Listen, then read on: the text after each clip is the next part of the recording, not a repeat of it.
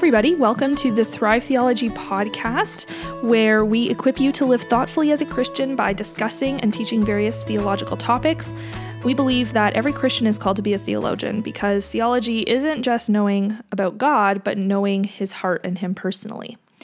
Today we have episode 120 for you, and we are going to be talking about Trinitarian heresies.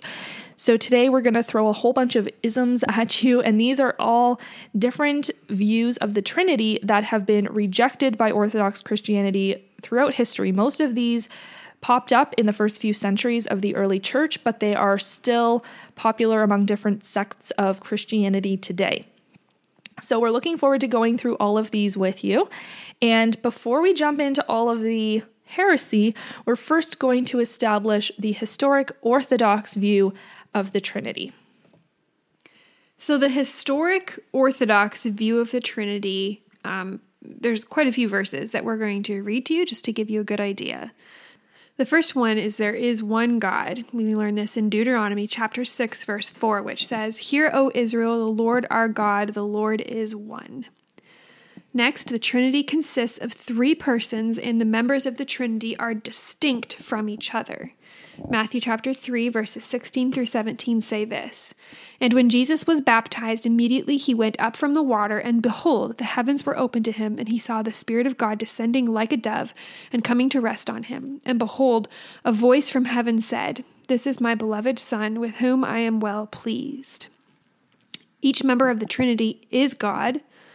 We learn this in John chapter 6, verse 27, which says, "Do not work for the food that perishes, but for the food that endures to eternal life, which the Son of Man will give you. For on him God the Father has set his seal." Romans chapter 9, verse 5, "To them belong the patriarchs, and from their race according to the flesh is the Christ, who is God over all, blessed forever. Amen." And 1 Corinthians chapter 3, verse 16, "Do you not know that you are God's temple and that God's Spirit dwells in you?" The members of the Trinity also have different tasks. Next, we're going to talk about the hypostatic union. So this is the fancy word for how we view the two natures of God the Son. Jesus is fully God and fully man at the same time.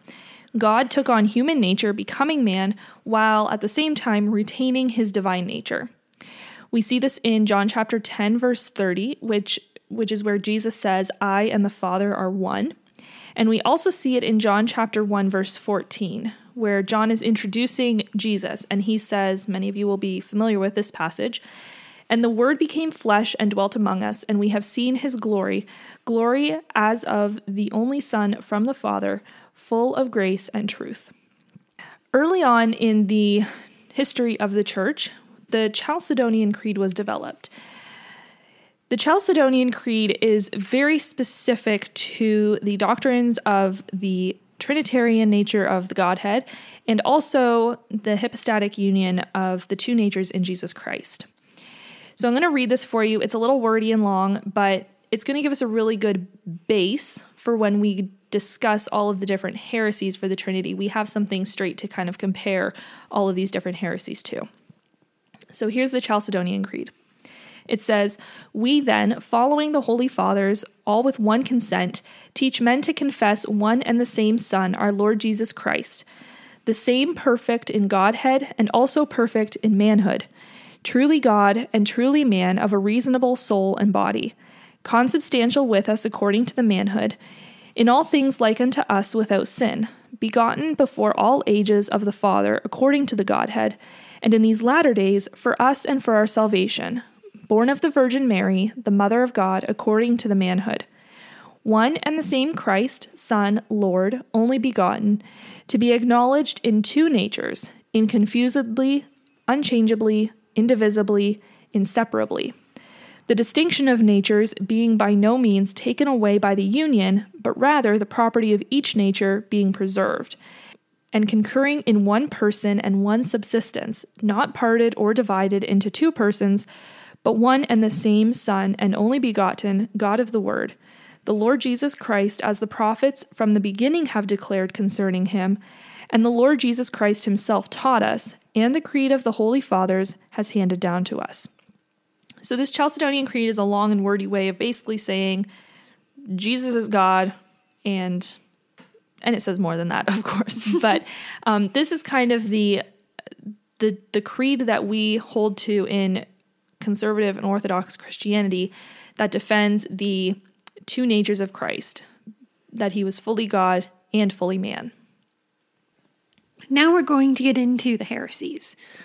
Basically, all of these, we're going to be saying the Trinity is not, and then explaining what this heretical view is. And we're going to start with polytheism. This is the denial of the oneness of the Trinity. In the Greek, poly means many, and theo means God. Some non-Christians believe that Christianity is polytheistic because of the nature of the Trinity, the Godhead being three in one.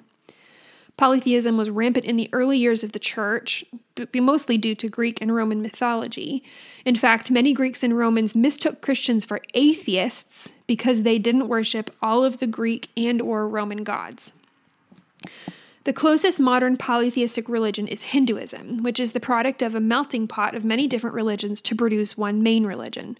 Hinduism has many gods. Some sources say up to 33 million. Some say 330 million. Many Hindu sources claim there are far fewer than that, with the actual number being 33 gods described in their Vedas, the holy books. Regardless of that interpretation fact, there are multiple gods being worshipped. Mormonism adheres to polytheism, and if you want more on Mormonism, you can check out our pseudo-Christian sects from like 2 summers ago. Yeah, we can link that in the show notes. We absolutely can. Next up, we have henotheism. So henotheism is the belief that many gods exist, but that it is appropriate to venerate one god above the others. So it's similar to polytheism in that there's many gods, but the adherents to henotheism can choose basically which god to worship. So because the henotheist chooses one god from many to worship, he's different than the polytheist who worships multiple gods and doesn't place any above the other. Next, we're going to talk about Arianism. Arianism is one of the most popular heresies regarding the Trinity. And this view denies the Trinity by saying that Jesus was not actually God's son, but was rather somewhere between God and man. So he wasn't just man, but he wasn't quite God. This teaching was started by Arius, who lived from 256 to 336 AD, and he was from Antioch.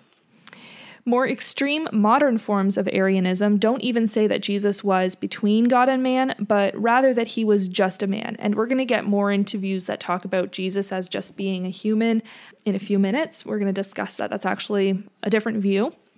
But unfortunately, a lot of more liberal Christian movements, especially the progressive Christian church or movement, I should say, teach Arianism, even though they don't call it Arianism. Like, you're not going to be sitting in church and they're going to be like, okay, today we're going to talk about why we believe in Arianism. It's just that they will instead say that Jesus wasn't fully God.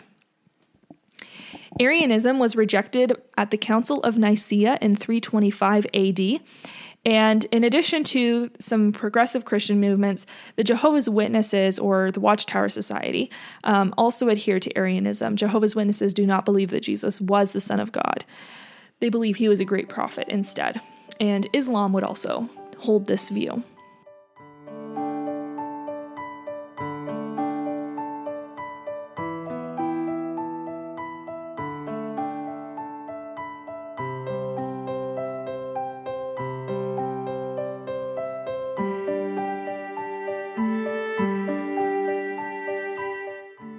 Next up, we have dynamic monarchianism. Monarchianism comes from the Latin word single rule. Monarchia, just like we get the word monarchy today to refer to a single ruler. Monarchianism affirmed the monotheistic nature of Christianity, but took it too far to the point of denying the triune nature of God. Dynamic monarchianism is that Jesus wasn't God, but at his baptism was empowered by God to do miracles. This is also called adoptionist monarchianism. Dynamic is the name from the Greek word dynamis, which refers to Jesus' miracles. Dynamic monarchianism affirms that Jesus was born of a virgin and therefore divinely conceived. This view says that Jesus lived a righteous life and because of that received special power to do miracles from God. This view is sometimes called adoptionism because of the belief that God chose or adopted Jesus due to his sinless nature. This view contradicts John 3:16, claiming that Jesus wasn't begotten of God, but was instead adopted by God.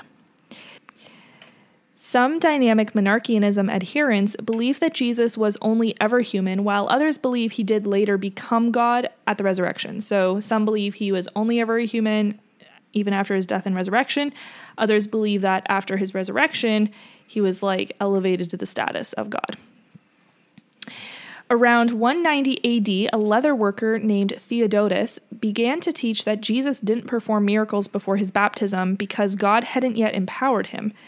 The church in Rome saw this error for what it was and excommunicated Theodotus soon after. Almost 100 years later, in 260 AD, Paul of Samosata, bishop of Antioch, started teaching a similar idea to Theodotus, but with his own ideas added in. He believed that the Logos of God was his wisdom instead of his son, and therefore couldn't be separated from God himself. Therefore, Jesus had to be a normal human who was simply led of or inspired by the Logos or wisdom of God. Paul of Samosata was later excommunicated, and the Council of Nicaea, which happened 65 years later, rejected Paul's teaching. This teaching still exists today in Unitarianism. Unitarianism, as opposed to Trinitarianism, is not a specific church denomination, but rather it's a theological viewpoint, which is, of course, false. And this is the teaching that Jesus wasn't God, but instead was a great teacher, and that he was perfectly moral, and that he was a great example to follow. So Unitarianism is like the opposite of Trinitarian. Trinity, of course, refers to three persons. Unitarian refers to it's just God. Next, we have modalism or modalistic monarchianism. The biblical names for God, the Father, Son, and the Holy Spirit, are different names for the same God, rather than different names for different persons of the Trinity. This view says that God is one person, but has manifested himself differently throughout the Bible, as God the Father mainly in the Old Testament, as God the Son mainly in the New Testament, and as God the Holy Spirit primarily since the Ascension. God as Father, Son, and Holy Spirit do not exist at the same time. Neotis of Smyrna started teaching modalism around 190 AD, which is about the same time Theodotus started teaching dynamic monarchianism or adoptionism. Neotis taught that for Jesus to be God, he had to be the same person as God. He was refuted by Hippolytus of Rome. A few years later, a priest named Praxeas taught modalism as well. He was refuted by Tertullian around 213 AD. The Council of Nicaea, again, officially rejected modalism in 325 AD. This is probably the most common or popular Trinitarian heresy that exists today. Today we see it pop up in Oneness Pentecostalism. In addition to what we've described, Oneness Pentecostals also teach that God can manifest himself in all three modes at once, which would be at Jesus' baptism.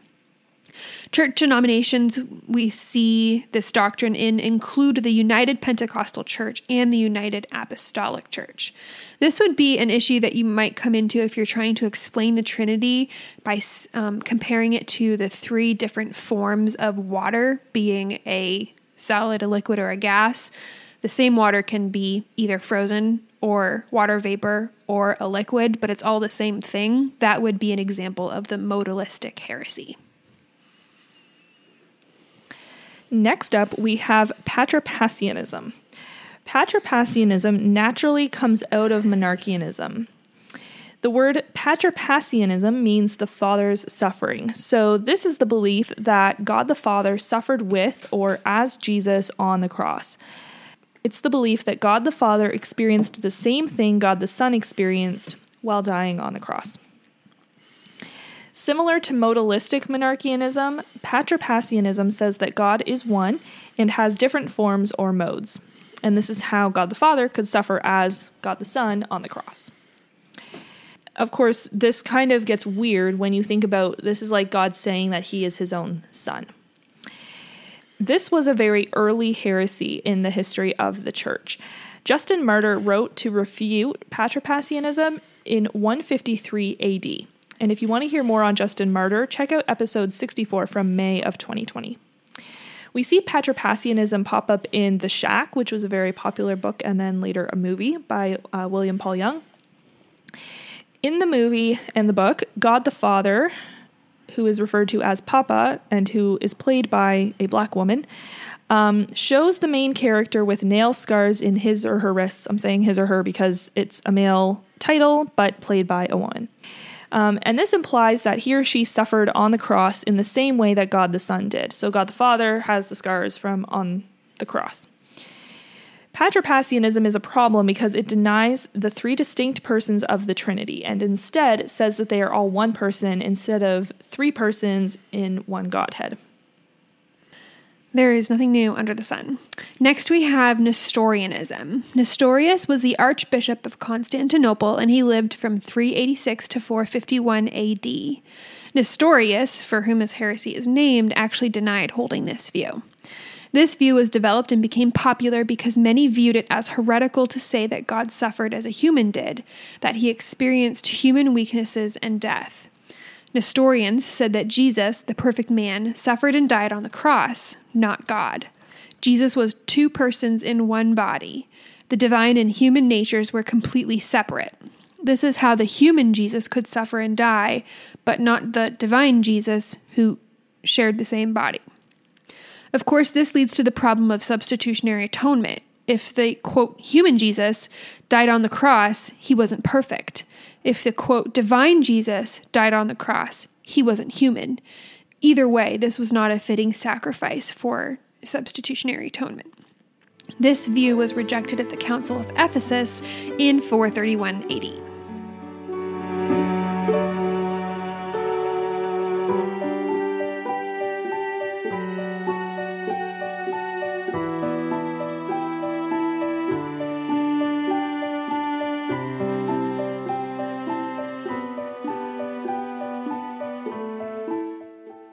Next up, we have three different heresies that all fall under one umbrella. And this is the last umbrella or category of heresies we're going to be discussing today. And it is monophysitism.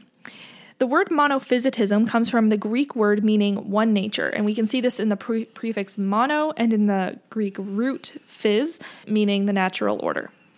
The first one we're going to talk about is Apollinarianism. So Apollinarianism is the belief that Jesus was human and therefore sinful, and that the Logos of God came upon Jesus, replacing his human or rational mind with that of the Logos. Apollinaris the Younger was the bishop of the Laodicean church. He started teaching this view of the nature of Christ around the year 361 AD. This belief was rejected at the First Council of Constantinople in 381 AD, so it was rejected 20 years after it started. Apollinaris' belief that Jesus was fully human and therefore sinful, and because of this, his mind or rational mind had to be replaced with the mind of God, resulted in Jesus being human in body and soul, but divine in mind. So the body was essentially just God's mouthpiece that he spoke through to preach his message. According to this false doctrine, Jesus could not be the atoning sacrifice for our sins because this would mean that he was not the lamb that had no spot or blemish. This view contradicts the Orthodox view that Jesus is fully God and fully man at the same time, and instead says that some parts of Jesus are human and others parts are divine. The second is Eutychianism. Jesus' two natures, divine and human, were so mixed together that he was neither fully divine nor fully human. This was taught by Eutychus in 378. He lived from 378 to 452 AD, the leader of a monastery in Constantinople. Eutychus was trying to refute Nestorianism, but he ended up going too far, falling into heresy himself. The analogy from gotquestions.org is this. A drop of ink is stirred into a glass of water. The mixture is no longer 100% water or 100% ink. It's a new third substance. Eutychus believed that Jesus' human nature was completely overwhelmed by his divine nature. The Council of Chalcedon in 451 AD renounced this heresy. For more on the Council of Chalcedon, check out episode 104 from May 2021, where we talked about the Chalcedonian Creed and the council it was developed from. Eutychus' error was that he claimed Jesus had only one nature, rather than two distinct natures, fully human and fully divine. The last Trinitarian heresy we're going to touch on today is monothelitism. Monothelitism is the idea that Jesus had two natures, but only one will. This teaching began in Armenia and Syria around the year 633 AD, so it was one of the later Trinitarian heresies that was developed. This view was actually developed as a bit of a compromise between two different groups, and both groups were wrong, but one group said that Jesus had two natures, while the other said that Jesus had one will. And so saying that Jesus had two natures, but only one will, was a way of making both groups happy. And in the classic way, when you try to make everybody happy, nobody's right or happy. Hebrews chapter 10, verses 5 to 9 actually refutes this idea. Consequently, when Christ came into the world, he said, "Sacrifices and offerings you have not desired, but a body you have prepared for me. In burnt offerings and sin offerings you have taken no pleasure. Then I said, Behold, I have come to do your will, O God, as it is written of me in the scroll of the book." When he said above, "You have neither desired nor taken pleasure in sacrifices and offerings and burnt offerings and sin offerings, these are offered according to the law," then he added, "Behold, I have come to do your will." He does away with the first in order to establish the second. So here, the author is referring to Psalm 40, verses 7 to 8, which show that Jesus had both divine and human will, which is actually the doctrine of diothelitism. This teaching was rejected around 50 years later at the Third Council of Constantinople. That was probably all really confusing, and nobody expects you to remember a bunch of those details, but it is curious to know that there are lots of people who have tried to figure out the Trinity, and in doing so have just, in their own human knowledge and the limits of that, taken it too far or not far enough, and we should really just take the Bible, as confusing as that might be. Yeah, I think that the heresies seem to pop up when people want to know exactly how the Trinity works and every corner and aspect of its functioning. And I think we just have to recognize that there are certain things we do know about the Trinity. We know that Father, Son, and Holy Spirit are all God. We know that we serve one God, which is made up of three persons. But it's when we try to figure out all the finer points of how that works that I think we end up running into heresies, because, like Bethany said, we do not have the ability to fully understand how the Trinity works. And a lot of that is just something we're going to have to trust God for. We do not spend a lot of time talking about heresy on this podcast because we don't want this podcast to just turn into theological Dunking. Yeah. We don't want to just sit here and call people out and name names. There's a time and a place for that. And we don't think it's on our podcast. But we decided to talk about Trinitarian heresies because it's a whole lot easier in some ways to know what the Trinity is not, and to be aware of this idea, the idea that Jesus is not fully God, that's wrong. And so it's good to be aware of that. Of course, like we always try to do, we started out with what the Trinity is, but we didn't go too in depth with that because we acknowledge that there are human limitations to understanding the Trinity.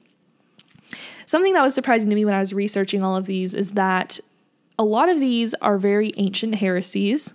They've been around since the 1st, 2nd century of the church, and yet we still see them pop up today. I remember researching some of these and thinking I think Bethel teaches this. Bill Johnson has said before that Jesus was a human who was empowered by God to do good things, and he was human, but he was also fully divine, and yeah, there's just more to it than that. So I think it's really important to be aware of these things so that if you are faced with these teachings, you can pick up on them and you can see the subtleties between the truth and the false teaching as well when we're discussing the nature of God and who he is.